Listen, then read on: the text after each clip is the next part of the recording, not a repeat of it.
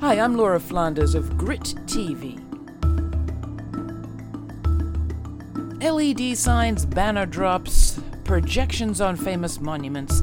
People have used all manner of tactics to spread the word about the Trans-Pacific Partnership, or TPP. Still, a vote on the largest trade pact of our time is looming before most voters have even heard of it. Media coverage just might have helped, but in the 18 months leading up to January 1st this year, network news, ABC, CBS, and NBC made no mention of the TPP, none. And cable news was hardly better. You can just ask Media Matters for the data.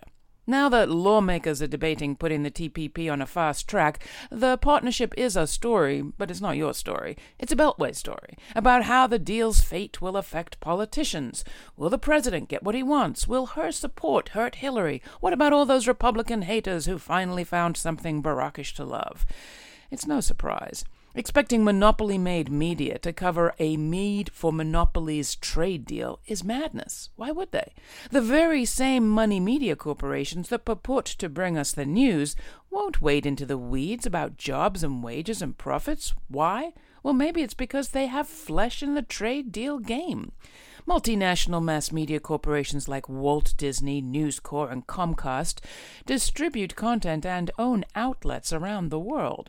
Pesky citizens in some places have already passed environmental regs, consumer protection laws, and labor rights.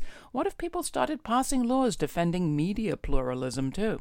What if cities or states started passing legislation that favored homegrown media over Disney? A draft of the TPP leaked by Wiki-leaks earlier this year contained provisions that permit global corporations to sue over local preference laws and charge compensation for lost profits too.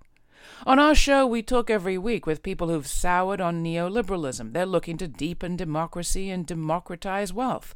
Some are inspired by participatory budgeting in Brazil, others by the Zapatista experiment in Mexico.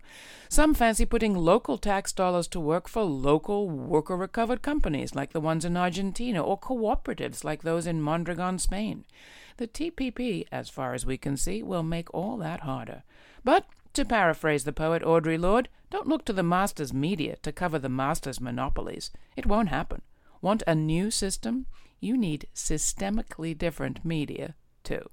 You can watch my interview with Nathan Schneider on the global cooperative movement and an update on the New Era Windows Co-op in Chicago this week on the Laura Flanders Show on KCET, LINKtv and TeleSUR. And find all our archives at grittv.org. For Grit TV, I'm Laura Flanders.